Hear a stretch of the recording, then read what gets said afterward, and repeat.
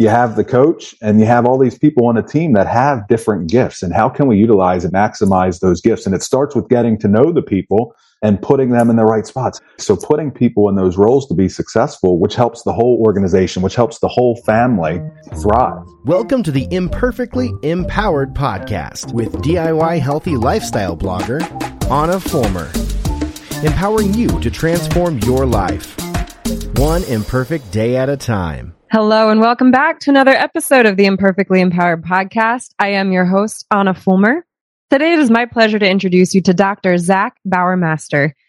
Zach has a doctorate in educational leadership. He is a speaker and an author and is passionate about inspiring others to become confident leaders with his unique approach. He also happens to be my children's school principal. Welcome, educational thought leader, Dr. Zach Bauermaster. Well, Zach, welcome to the podcast. Thank you, Anna. Glad to be here. It's fun to have you here. My kids when they saw your book, they're like, is that our principal? I said, yeah, he's going to come onto the podcast. And I said, they were impressed. Yeah, no, that's very good. I'm excited for another school year. I'm excited to see them. And we have a third Fulmer joining us this year. We do have a third Fulmer. Watch out, world. Yeah, she's the one who may, of my three children, end up in your office. All right. Looking forward to it, though. Yeah. So I always have to ask this question because I love when we have educators come on here. You're the second principal that I've had on. Were you the kid that was sent to the principal's office? Were you ever in the principal's office? Did you ever imagine you would become the principal? A great question. I was never the kid that was sent to the principal's office, but I always thought I wanted to be a lifelong high school social studies teacher and a high school basketball coach, a long time basketball coach. That's what I initially set out to do. But as you know, things change over time and just led into a different direction. Yeah. So you played, remind me, so we're both local for everyone listening and watching. We both grew up in the same county. We were at different schools, similar. We were close in age though, I think. And you played basketball in high school. Yep, that's correct. So I played at Slanko High School. Yep. And then you went on and played in college. Did you play in college? Am I remembering that right? I did. That's correct. I played at Millersville. Yeah. How did that experience help transform your educational path? Did you already feel very confident this is exactly what you wanted to do? Or even then were you like, I'll just teach? Yeah, no, I felt fairly confident that I wanted to coach and I wanted to teach. But I think going to Millersville and playing basketball, it's one of those, I talk often about stretching yourself outside the comfort zone. It stretches you outside the comfort zone. You meet different people. There's really a lot of that self-discipline. So you're managing your classwork, you're playing basketball, you're working to stay in shape, you're thinking ahead. My wife and I, at that time, we were dating and got engaged. So just a lot of different things going on. But I know like Coach Thompson and Coach Damian Pitts were instrumental. And I try to stay in touch with them, especially Coach Pitts. And you really develop those lifelong relationships as well that you connect with. For example, one of the guys that was on my team, he reached out. He lives in Georgia and he has a home decor shop now. And he reached out to get a bunch of copies of the book to sell at his store there. So that's so cool. Yeah. So you have those lifelong relationships that you build. And it's cool to see what all of them are doing now, all the teammates. Yeah. How would you say that your years in sports, I mean, for people who are not aware, who are listening and watching, my husband is a football coach, so I have been a football wife for, I think this is our 8th year now. It's been many, many years, the majority of our marriage, really.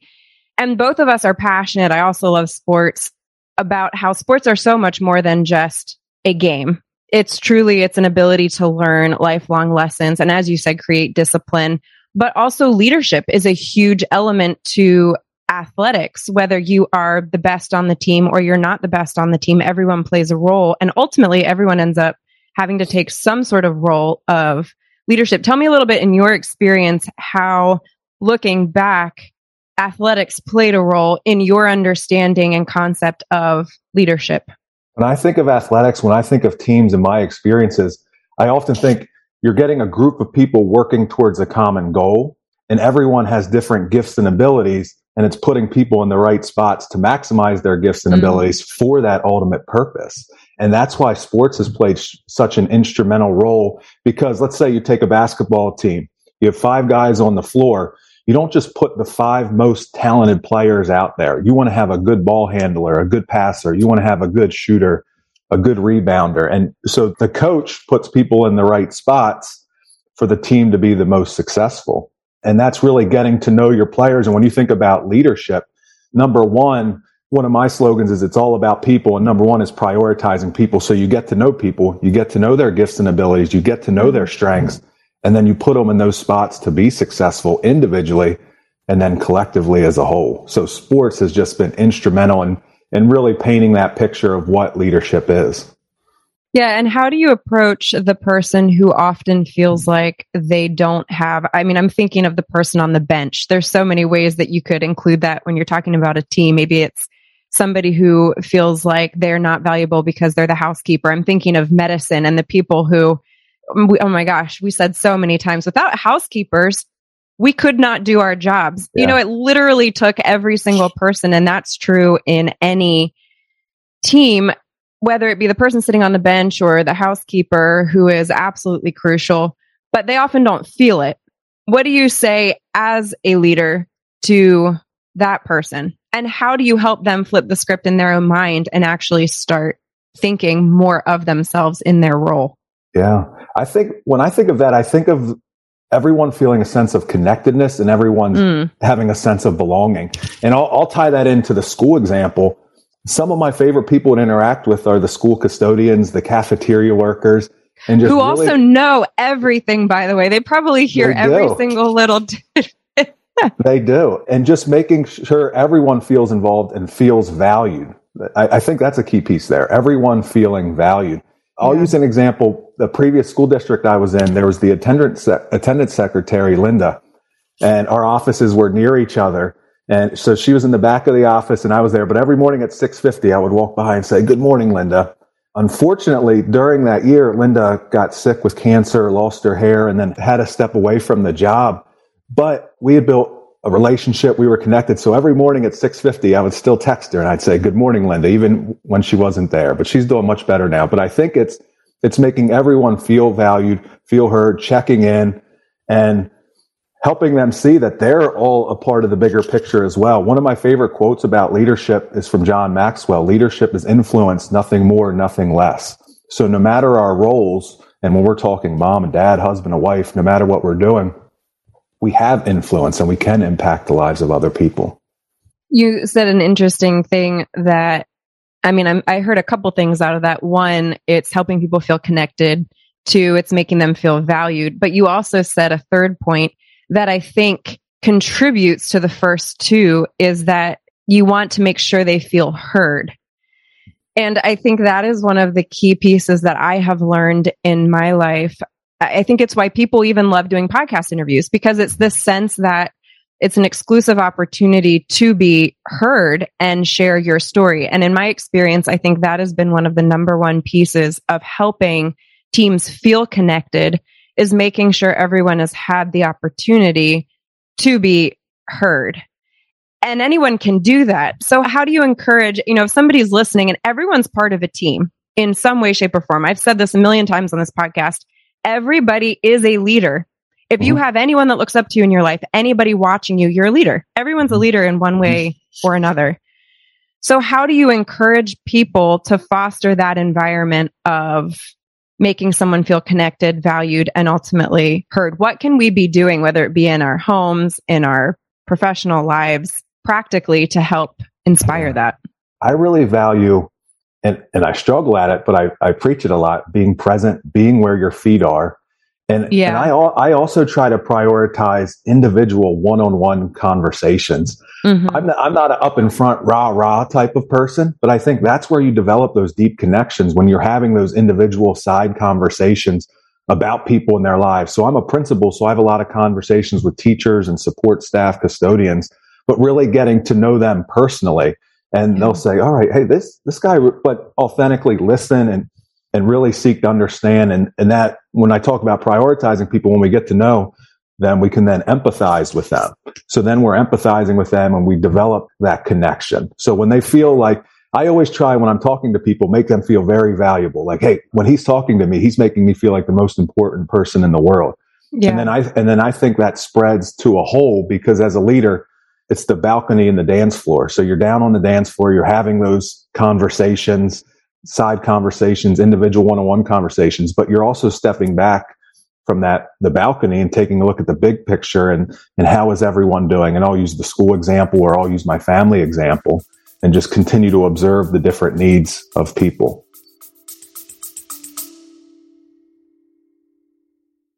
Hey parents. Yeah, you. Are you looking for a podcast your kids will really love? Well, we made one just for you. And for us. As genuine, all-natural kids ourselves, we know what makes a fun and interesting podcast. So we decided to make it ourselves.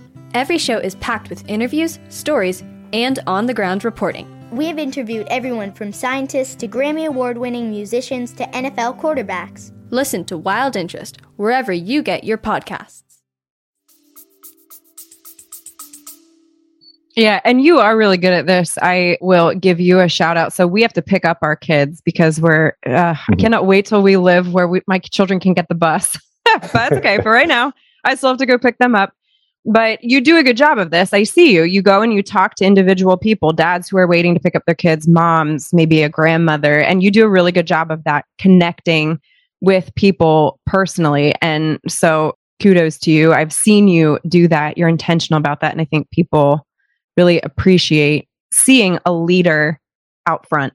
I think it makes a big difference. Yeah. Well, no, thank you. And I think it paves the way too, when you have those relationships and you're connected, when you have to work through things. Then it's been a challenging year in education, but you build those relationships and then you're able to work through those together, even though you might not always agree. I love the term Michael Fullen has, impressive empathy. And it's the ability to see the perspective of those that disagree with you. And so much of us are struggling with that right now. But when we have those connections and we know people, it helps us work through some of those more difficult situations. Yeah, we're going to touch on that a little bit later. We're going to talk more about impressive empathy. It is mentioned here in his book, which I didn't give when I did the introduction, I talked about this, but let's just give this a shout out right now. This is Zach's book that he just put out. If you have not gotten it, the link will be included in the show notes, of course. Leading with a Humble Heart.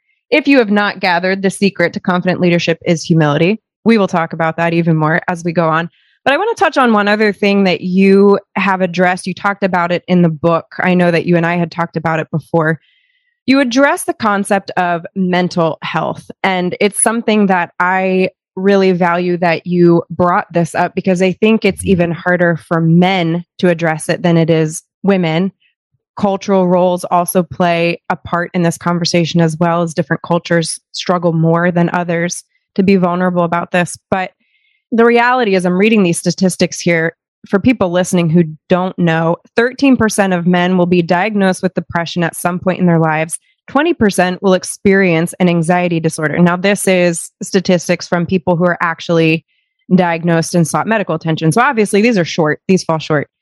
You mentioned that several years ago, you battled a significant season of depression and anxiety. Share with us a little bit about that.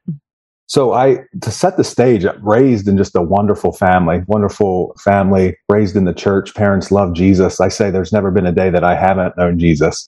Two wonderful sisters. And really my life, I would say, went as planned. I went through school. I played sports. I had my high school sweetheart, who I'm now married to, graduated high school. I went to college. I played basketball. I graduated. I got married, got a teaching job, and we had our first daughter, Olivia, and then we had another daughter, Elliot. And things just went as planned. And then all of a sudden, I don't really know what it was, but all of a sudden, I describe it as I felt off. Like physically, I started to feel off. Some pain in the chest, some physical symptoms, nausea. And I was trying to do a lot of things. I was coaching, I was teaching, I was trying to be the best husband I could be, best parent. And it got to a sense of like I couldn't keep up. But these physical symptoms I had, it wasn't like I'm anxious, like, oh, I'm worried about this tomorrow. It was like this out of control feeling, like, whoa, what is going on in my mind and what's going on in my body? And I was just fighting to stay strong. And I was like, all right, I sort of kept telling myself to snap out of it. And I would just be exhausted. And I'd be like, am I anxious because I'm exhausted, or am I exhausted because I'm anxious? And it just continued to go on. And as I was battling that, I just became tired. And then I started to lose interest in some of those things I always enjoyed doing. And I was like, what is going on here? So a lot of mine were the physical symptoms, not feeling well. I would go to the doctor, get my heart checked. I'd run through all these different things to see if there was something wrong with me medically. And it was really a battle of just what's going on, because I'd never experienced anything like that. As I said, I've always gone through the motions and things were going well. But then there was that season of just, I don't know what's happening. And a lot of it, as I said, was physical, and I was trying to keep it inside and trying to fight through it. Mm-hmm. Tell me a little bit about the thought processes. Could you recognize at that time that it may have something to do with a sense of overwhelm or pressure? Looking back, do you feel like there was an element of that contributing? Yeah, I think it could be. I think I didn't, through my life, I hadn't handled much difficulties or challenges. And here I am now as a husband, a father, I have a job. And I think it all came in at one time. Yeah. And as maybe as we continue to talk through it, I see it as one of the best seasons then of my life to really transform my life moving forward. And as we get into the book then about that humble confidence, like just that humility, like I started to open up to people. I started with my wife. I'm like, hey, I'm feeling off. I'm really struggling right now, because I started to almost, she'd want to go do something. I was like, I'm not feeling well. Like I didn't think I was feeling well. So then it started to limit what we were going out and doing. And when you say not feeling well, for other people who may be experiencing this as well, the nurse practitioner here, obviously, but tell us a little bit, what did that involve for you? Yeah. Feeling really tired or chest pain, palpitations? Really tired, nauseous, nervous. Like if I would be out in public, that some of that would really, like the heart rate would really go up, and I'd be in a public setting, and just really anxious in that sense. And not which knowing was new for you. That's correct. And not knowing how to handle it. But as we continue to talk through it, you just realize how many more people go through some of those experiences and challenges. And I know one time at church, we had a guy I've known for years. He stand up and we have like a testimony session, and he shared something he had gone through right about the age of 30. And it was exactly what I was going through. And that was one of the first conversations. I texted him then Monday morning. I said, hey, I'm going through that right now. And he was over there that evening, and we just really talked through, how I was feeling and some of his past experiences. So talking was a tremendous help during that time. How did you even start that conversation? I think this is something that a lot of people struggle with is, one, we just generally speaking, people have heard me say this before, but we need to learn to get comfortable with uncomfortable emotions. We're terrible about that in our society. We hate being uncomfortable. So tell me, for somebody who's struggling with this, how did you even start verbalizing what you were feeling? Because this is this is real life. You struggled to even communicate these things to your wife. Yeah. And if you can't communicate it to somebody who knows you in theory better than anybody, how can you communicate it to somebody that you hardly know? I mean, this is the reality for many, many people. So how did you even get to the place? What came out of your mouth that helped you even start the conversation? I don't feel right, is what I heard you say. Yeah. So I started with my wife, Carly, and I would say, I just feel off. I'm not feeling right. And I would continue to have that conversation with her. And it got to the point she was great in talking through it. She's like, I think you should open up and share with some other people too. Yeah. And then when I talk about that gentleman from church, he really talked to me about, you need to have an inner circle. And he used the story about when Jesus was praying in the Garden of Gethsemane, he brought people, he was feeling so much sorrow to the point of death that he brought people along with him. And they really said, you need to have people coming along with you during those difficult times. And I do share that in the book as well. So then I started to find like my brother-in-laws, my sisters, my parents, and you get that circle that's with you. And so if you're struggling that one morning, you reach out and just say, hey, I'm struggling. And you know that people are walking alongside you with it. So I think you start to talk to those people closest to you. And that was a tremendous help. Yeah. And I think an important piece to note here, and for people listening and watching who are in this position, or somebody is coming to you with something like this, especially when it's a spouse or even a child, too often we still try to deal with it on our own. So to Carly's credit, to your wife's credit, I'm giving her this shout out, because so oftentimes it's like even a spouse wants to just, you keep it to yourself and you try to figure it out, because we're so afraid of appearing inadequate to other people. We're so afraid of our mess being exposed, when in reality, the more we can get comfortable with that mess, the more we can actually move on and empower transformation, which is exactly what happened in your life. And this is the story I hear over and over and over again. So again, I want to encourage people, if you're in this position or if you know somebody in this position, I think you need to take Carly's advice. You need to talk to other people. And then to Zach's point, be finding it does not have to be 20 people. It needs to be a couple people that you respect and who you trust are going to give you sound judgment, not what you want to hear, somebody who will tell you what you need to hear. So anyway, I appreciate that insight. And then tell me a little bit, how long did it take you to start to see a physical change as well as a mental change? Yeah, it was a process. And sometimes it just goes back to the basis where I need to find a healthy rhythm in my life. I need to be intentional with my sleep. I've always prided myself on working out and eating right. But when you go through those seasons, sometimes they go to the wayside. So I know it sounds basic. It becomes like a chicken before the egg conversation. It's like, now I don't even know what my problem really is. Sleeping, eating right, exercise, talking to people, like those were all huge. And the number one was during this time, I could have gone a lot of different ways, but during this time, I really did turn to the Bible, the bare word of God, prayer and journaling. I was just hungry for the scriptures to learn more because I realized, honestly, for the first time, I came to the end of me realizing, wow, with those feelings, like I have no strength. And I think just going to those, and some of those really help me now. For example, with the book coming out and school starting up, I've sensed myself getting in a little bit of an unhealthy rhythm. So the other day, I just started with the journal. I was like, here's the things I need to do to get myself back on track. And some of it are just the very basic things of exercising, the quiet time with the Lord in the morning, being intentional when my phone is away, just all those things that can add up and add that stress and anxiety into our lives on a daily basis.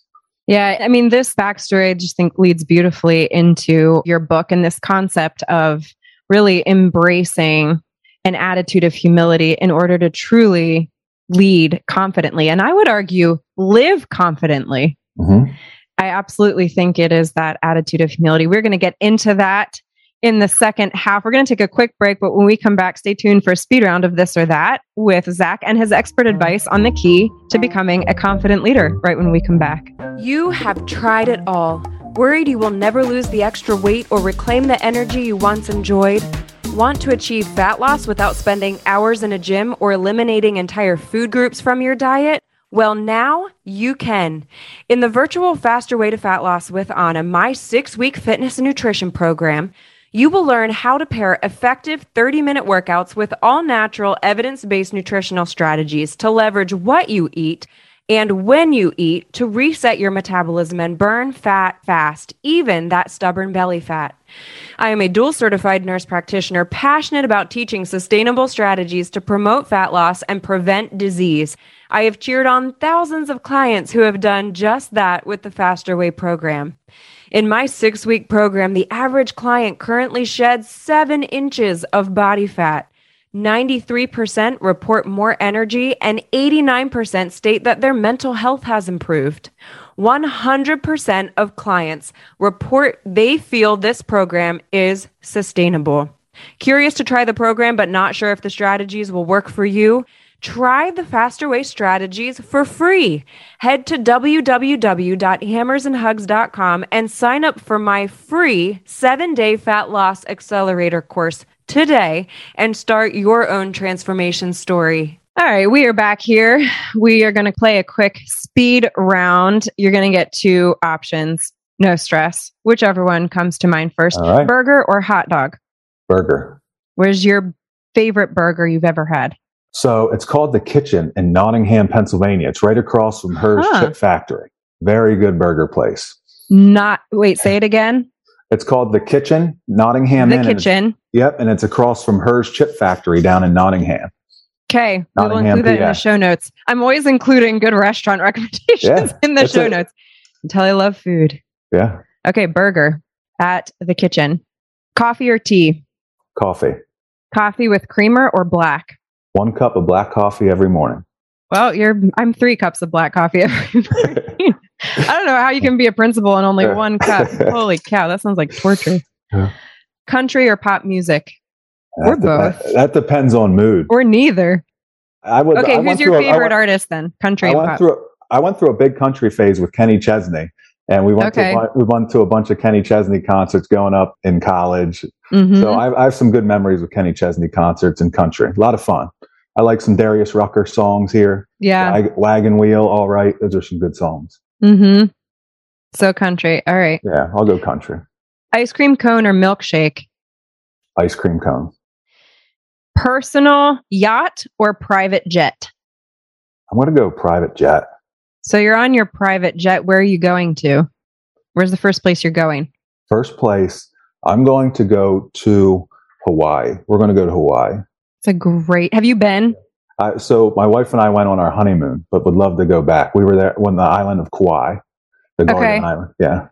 Hawaii's another one I get real excited about. I love Hawaii. Yeah. We've been to Kauai, Molokai, and Oahu, and Maui is, I really want to get back and go to Maui. Yeah, Zach would move there in a heartbeat. He dreams of it. Okay, so you're not on a private jet. You're on a large public airplane. Would you rather sit beside a crying baby or an adult who doesn't stop talking? Adult who doesn't stop talking. Because you already have 3 crying babies. Yeah, we'll stay away from the crying babies. But a lot of, look, I don't frown upon anyone who has a crying baby on there. I've been there before. So yeah, same. I'll support them any way I can. Yeah, or I've been the adult crying. Should throw that one out there too. My child won't stop crying. Okay, last question. Would you rather go water skiing or scuba diving? Water skiing. Actually, just went water skiing 2 weeks ago. Water skiing 2 weeks ago. Where did you go? Blue Marsh up in Redding. Yeah. So we had a good time there. The kids got up on skis as well. That's so fun. Yeah. Well, we've been talking a lot about your backstory, your experience, what's brought you to where you are today as a elementary school principal, and just written this book. Again, Leading with a Humble Heart, for those of you who are listening and can't see the book. When we talk about developing confidence, leadership skills, there are a lot of qualities focused on to develop. We see tons of educational trainings, and there's a million books out there. And your approach to confidence, especially as a leader, is unique. I wholeheartedly agree with it, but it's a relatively countercultural approach to not only confidence, but leadership. So share with us a little bit about what that key is and why it is so essential to truly living and leading confident lives. I'll go back to that season where I was struggling with anxiety and I was struggling with depression, and that time where I was really turning to the scriptures and the bare word of God, because I just had how I felt this humbleness. I cannot do anything apart from you, God. And then as I'm diving into the scriptures, really seeing verses that stand out to me, like John 15:5, I'm the vine, you are the branches. Apart from me, you can do nothing, but in me, you can bear much fruit. And so really having leaders, connected to that vine, so we're bearing fruit. Another verse that's really instrumental to me is Jeremiah 17:7-8. And it really talks about blessed is the one who trusts in the Lord, whose confidence is in him. And then it talks about, I love the pictures in the Bible, who sends out its roots by the stream. So we're by the stream, like that living water, God. And whether we're a parent, whether we're a spouse, a principal, no matter what we're doing, being rooted in God, because leadership is going to be difficult. But when we're rooted there, we can recognize humble enough to do nothing apart from him, but confident enough to do, and in him we can do all things. And here's the piece that is the hardest, I think, because that sounds really good, right? Everyone listening is like, oh, yeah, right. Mm-hmm. But the reality is, and I've seen this in my own life. I mean, I think you and I are similar in certain ways by nature. And when you are inherently operating out of a place, and I shouldn't speak for you, but by nature tend to be more confident, not one that would tend to operate out of boldness. It's easy to rely on ourselves because we have it together and people tend to look to us for sort of guidance and leadership and having it together. But then in reality, you don't learn that sense of humility because there's not the brokenness that is required to reach that place. And I have seen this in my own life as well. I could give many examples, but I think when my best friend was dying of cancer was one of the most poignant that I can think of in my life, where I truly, for so many reasons, was beyond my own strength.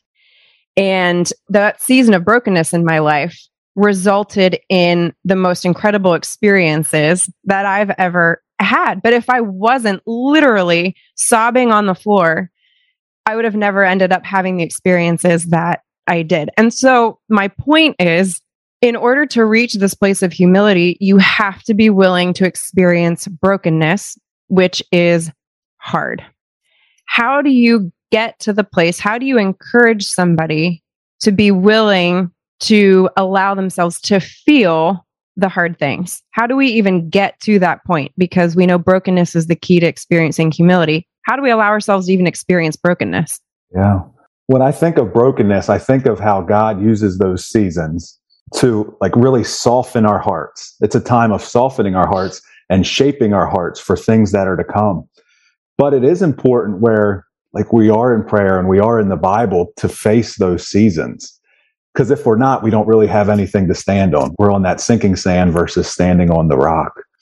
And I think and that's where there's things where we talked a little bit earlier about having people come alongside of us. So having ourselves in a good spot for those times of brokenness, turning upward. And there's a good book I read called The Gift of Disillusionment by Peter Greer. He's the CEO and president of Hope International. But he talked a lot. In life, we go through things, whether we're about to get married or we're going to have kids or we get a new job, and we have this idealism and we're all excited. We think it's just going to be perfect. But then we hit this season of disillusionment. We're like, whoa, this isn't what I expected. And I think that's part of what I experienced in 2015, 2016. Like, here I am, I have all these things, but it's not what I expected. And then we have different spots we can turn there. And in the book, they talk about we can turn inward to cynicism, or we can turn upward for enduring hope. And we need to find those spots of the enduring hope. But it is so true, and it's so painful. But often when we come out, you talked earlier about getting comfortable with being uncomfortable, but how much we grow in those seasons. Because what I'm doing now, like I started writing articles, I applied to speak, and I just spoke at the PA Educational Leadership Summit, writing a book, different podcasts. It's not all really comfortable to me, but it's part of stretching myself out and through that season and sharing some of my knowledge, trying to share some of my gifts with other people. And I think once you get a little bit more rooted in your why and your purpose, you feel more confident just going out and doing those things. But a lot of mine, as it goes back, that season of brokenness and struggle and realizing apart from God, I can do nothing, but in Him, I'm to go out and use my gifts and use my strengths. I also am going to rewind it a little bit too. I would suggest that one of the ways to allowing yourself to experience hard things would come back to that idea of impressive empathy. One of the things that we are so prone to do in this culture is we want to simply align ourselves with those who think exactly the way that we think, and ultimately avoid somebody challenging our thought process or our beliefs or where we stand. And in doing that, we really deprive ourselves of the opportunity to hear other people's stories and gain perspective. But I think one of the reasons that we don't do that is because it can be very hard and we want to remain comfortable. So talk to me a little bit about impressive empathy and how it contributes to this idea of humility and then ultimately confidence. Yeah. So that the term impressive empathy, the ability to understand those who disagree with you. A term I love is steadfast, dutifully firm and unwavering. And when I think of impressive empathy, I just think of that whole idea of seeking to understand and listening to others. That's a huge part of my role as a leader, whether as a father, husband, principal, coach, whatever I'm doing, just to be steady and listening. And I talk about, it can be easy to get really high and get really low. And my wife will tell you, and I'm blessed, like my grandfather, my dad, just people that are steady. And I think that's so important in leadership. And not everyone has it, and that's okay. It's okay to have your emotions too. But I think that's important with impressive empathy. When you're listening to people, I had so many phone conversations this year regarding COVID, regarding what the school was doing. School board meetings. School board. And obviously not everyone agrees, but I think it's all how it is shared. It's all how it's received. And we just really need to be listening to each other, because like when you use this example with the school, everyone does have a common goal. They want what's best for their kids, but there's different approaches to get there. So I think in a leadership role, a lot of it is it comes down to listening and people wanting to, we go back to what we talked about earlier, feeling heard and valued. People want to be heard. So I'll have a lot of phone conversations where I do a lot of listening, but I think that's an approach of humbleness where it's not, we're just talking and I'm going to shut you down. I know in relationships, people don't like to get shut down. They want to be heard and they want to be able to talk through. And I think that comes from you must be married. I am. I know not that Carly's training you very well. Well done, Carly. She does. She did tell a story the other day. She was, she was struggling a little bit one day and she went to pick something up and like the receptionist there or something sort of shut her down and it was feisty conversation. Yeah. But it's more of that empathy. You don't know what someone's going through and we don't want to shut people down right away because we don't know what they're going through in that particular moment. But you're right. I am married. I'm a work in progress every day. Amen. Being a husband and being a parent, that has taught me selflessness, at least. Yes. Amen. I know Zach and I, for anyone listening who is not aware of, if you're just joining me because you want to hear Dr. Bauermaster, I am married to a Zach. If anyone's like, wait, is she talking about this Zach or the other? I'm also married to a Zach. But yes, Zach and I have talked about that many times. There's nothing more humbling than marriage where you're like, oh man, this is hard. Yeah. Talk about impressive empathy. I don't care what you have to say. Just do it. Yep. I feel like even though we're married 12 years now, it still gets harder, but in a good way as well. I think it gets harder. I think this is true in leadership again. I mean, the family life is just as much a leadership conversation, parenting especially, and certainly being married. But I think the longer that you're married, almost the harder it gets because we were just talking about this. It's like now you're comfortable with each other.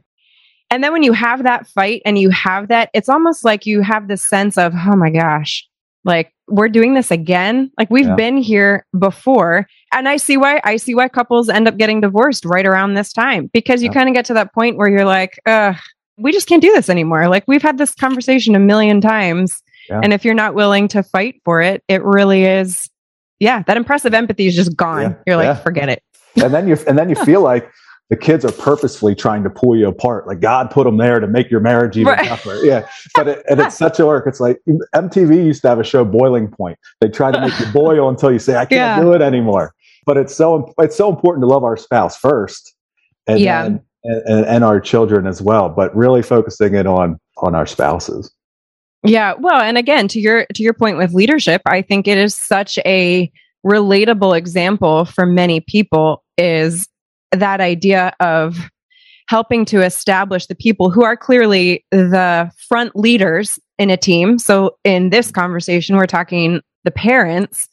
There has to be some sense of unity, or else the little ones or the people who are not clearly in the front leadership role, they feel that tension and they feel that sense of disconnectedness. So again, if any of you are like, I'm not in a leadership role, listen, if you have anyone watching you, you are in a leadership role. So all of these conversations apply to you.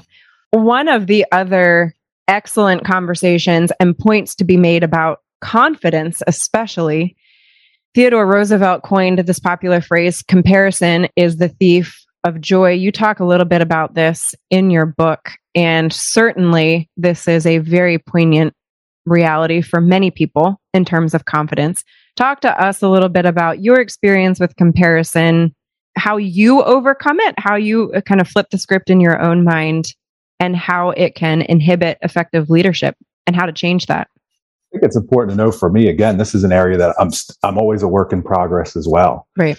And that's where we need to empty ourselves of pride. Like I know I every day need to empty myself of pride and just to go forward and do the best I can with the gifts that I've been given. But it's so easy to get caught up in comparing. If you see how another principal's running a school or this family, they're able to do this and go on this vacation and just comparing that dad, it's very easy to do. And a lot of us will probably say that we don't do it. And it's even more challenging with social media where you can go on and you can see everything's doing like, wow, they did that. They're doing that already. They have this book out.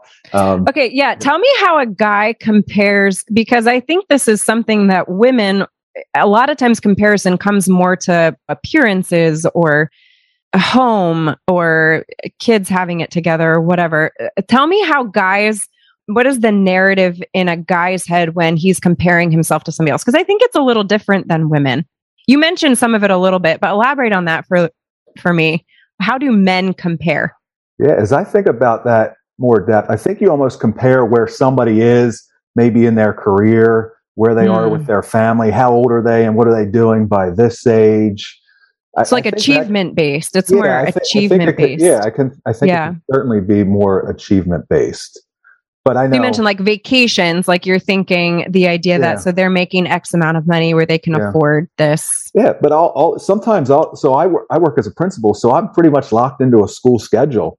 And sometimes I'll get envious of those people in the business world who I can see they can take their kids to school, a little more flexible schedule during the day. And you're like, man, I wish I could have that for my wife and my kids, where we could operate with that schedule. So sometimes I'll get caught up into that comparison where I wish I wasn't in this schedule that's locked in from 6:30 a.m. to 4:30 p.m. and sometimes evening, and just flexibility during the day. So sometimes I can get caught up in just watching how another family operates, wishing I could have that. So I think that's just, and it's so real. We all do this. And I've had this conversation with fitness nutrition clients, actually, in a sort of different vein, if you will, but it's this idea of sometimes it's not a bad thing to see what somebody else is doing and then create a goal for yourself. It's like there is an element where you can flip that around, where you can appreciate and even want what somebody else has without, one, feeling badly about yourself, or two, putting that person down because they've achieved it, right? Like it's not this woman's fault that she's got a great body fat percentage and she is fit. Like she's earned that. So I'm not going to think badly of her. And I'm also not going to think badly of myself because I haven't yet, but an opportunity to learn, okay, what did she do? What are the tools that she used? Because it's very possible I could do it too. So it's like this fine line at times, because comparison doesn't have to be the thief of joy. It can actually be an opportunity to grow and create a goal for yourself without putting yourself down, which takes very intentional approaches. How, in your experience, have you been able to take those moments, because we all have them, and turn them into a positive experience for you, or something that does not inhibit effective leadership? Simon Sinek talks about having worthy opponents. And what you said there just made me think of worthy opponents. It's not like you're against them, but how are you making each other better? And I'll go to as iron sharpens iron, one man sharpens another. So I would even do things this year where, hey, why don't I take a half day vacation day in the morning and I get the kids to school. I spend some time with Carly in the morning and then I go in at lunchtime. And I think you see, as you said, hey, how can I make this fit for my family? Exactly. And oftentimes we don't know the rhythm of other families, but we need to find that rhythm for ourselves. So I think I've been able to step back, reassess. And like I said, one example is, hey, where can I strategically take days off? Where can I strategically take a morning off or an afternoon off to spend some of that time with my family in a rhythm that works for us? And I just want to point out here, because again, people have heard me say this so many times, but let's highlight this example in real life. What he has just said is it's not all or nothing. This is the mentality that we constantly have to fight, that it's not all or nothing. You're basically finding ways, like you just said, to modify the place where you are at in order to achieve something. But it's not, you're not going to go out and quit your job. And it doesn't have to be all or nothing. It's not this constant elusive fight for something that is unattainable and ultimately enter that all or nothing mentality. So if you're listening and you're struggling with that right now, and there's something that you're wanting, what are small steps that you can do today to incorporate that into your life? Does not have to be the all or nothing type of approach. It's not sustainable and you'll just be miserable all of the time. So that's a great example. I think, I know for me, I don't want to speak for all men, we can get caught up in that all or nothing type approach. Yes. It sounds like you've talked about that before. And my wife will say that, I can become obsessive and pretty drastic with things. And it doesn't have to be that way. And I think part of that, is that desire God placed in our hearts, that eternity. We want things that we just can't fully grasp right now here on earth. So we want all or nothing, and we can't always get there. And it's always a little bit more incremental. One of my favorite quotes is small disciplines done consistently lead to big results over time. Craig Rochelle said that. A great quote. Just like you're saying. Say that one more time. Wait, say it one more time. I realize it's someone else's quote, but say it again. Yeah. Small disciplines done consistently lead to big results over time. So it's doing those little daily habits day by day. For example, writing a book. Like you just sit down and you don't write a book. It takes time, and you do a little, get in the habit of writing, and then the kids come in, and you look down, and you're like, "What did I just write? Where was I? Yeah. So what's my name?" Like you figure it out as you go. It's really, really interesting because in my experience, I have found, in this virtual role, I definitely work primarily with women, but I've also worked in medicine, especially in the ER. I worked with many, many men. I am certainly married to a man. So it's been interesting, and I've had a lot of male fitness nutrition clients as well. And I will say from my experience, women do struggle with the all or nothing mentality, but they've been nurtured to. It's a societal influence, which is also very fascinating because I think a lot of that influence comes from high executive men. But by nature, men struggle more with the all or nothing mentality. You kind of said that, it is more inherently ingrained for whatever reason in men to go all or nothing, which is where my clients tend to struggle because they're like all or nothing for 6 weeks and then they fall off the wagon because they exhaust themselves. They look great after 6 weeks, but then 6 weeks later, they're right back to where they were, if not yo-yoed to the other side, where women are more willing to pursue a sense of disciplined moderation. So I'll just throw that out there for anyone who's interested in that reality. I do think by nature, men tend to struggle more with all or nothing. Women do, but it's a more nurtured mentality. It's not per se what they naturally are inclined to. So I think that is a great, great perspective. And one of the other elements to that I want to point out, especially for men in leadership, and you talk about this in your book, is this idea of in that all or nothing mentality, it's like you have to do everything yourself. Because if you don't, somehow that results in a sense of failure because you should be able to do it all yourself. Tell me how you fight that mentality with the idea of delegation. I'm all about delegation. As soon as I see someone that can do something better or as well as me, and I can do the things that I'm really passionate about, I'm like, please, I'll happily pay you to do this. Women really struggle with this too. I say this is fairly equal among men and women, but I'm all about it. Yeah. Delegate to accelerate. You can quote me on that. Yeah. I like it. Okay. So tell me, I'm real passionate about delegation, people. The quote I use in there, and I love quotes. I love listening to podcasts. I love quotes. And it's honestly one I bet people would have different views on. But Andy Stanley says delegation is getting things done through other people. And that's not the prettiest quote, but it is where we have so many leaders that are just burning themselves out, trying to do everything, feeling like, hey, I need to be the first one in. I need to be the last one to leave. Moms. Hello. I see you in the back trying to scooch out of your seat. Yeah. Like I need to be able to do everything. But so many, we go back to that example of a basketball team, and you have the coach and you have all these people on a team that have different gifts, and how can we utilize and how can we maximize those gifts? And it starts with getting to know the people and putting them in the right spots. Hey, you're really good at this administrative task, or you're really good at you're really good at leading committees. So putting people in those roles to be successful, which helps the whole organization, which helps the whole family thrive.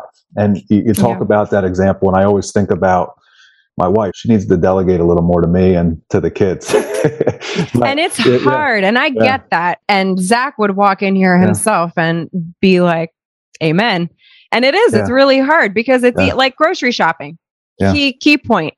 He always wants to help me buy grocery shopping. And I'm like, it's just easier. I know where everything is. But then I'm exhausted because I'm doing everything. Although now I order everything online anyway. So that's it's little things where, for example, if I start washing the dishes after dinner, I think sometimes she'll stop me and think it's her role. Like, hey, I'll do that. Like you just work like.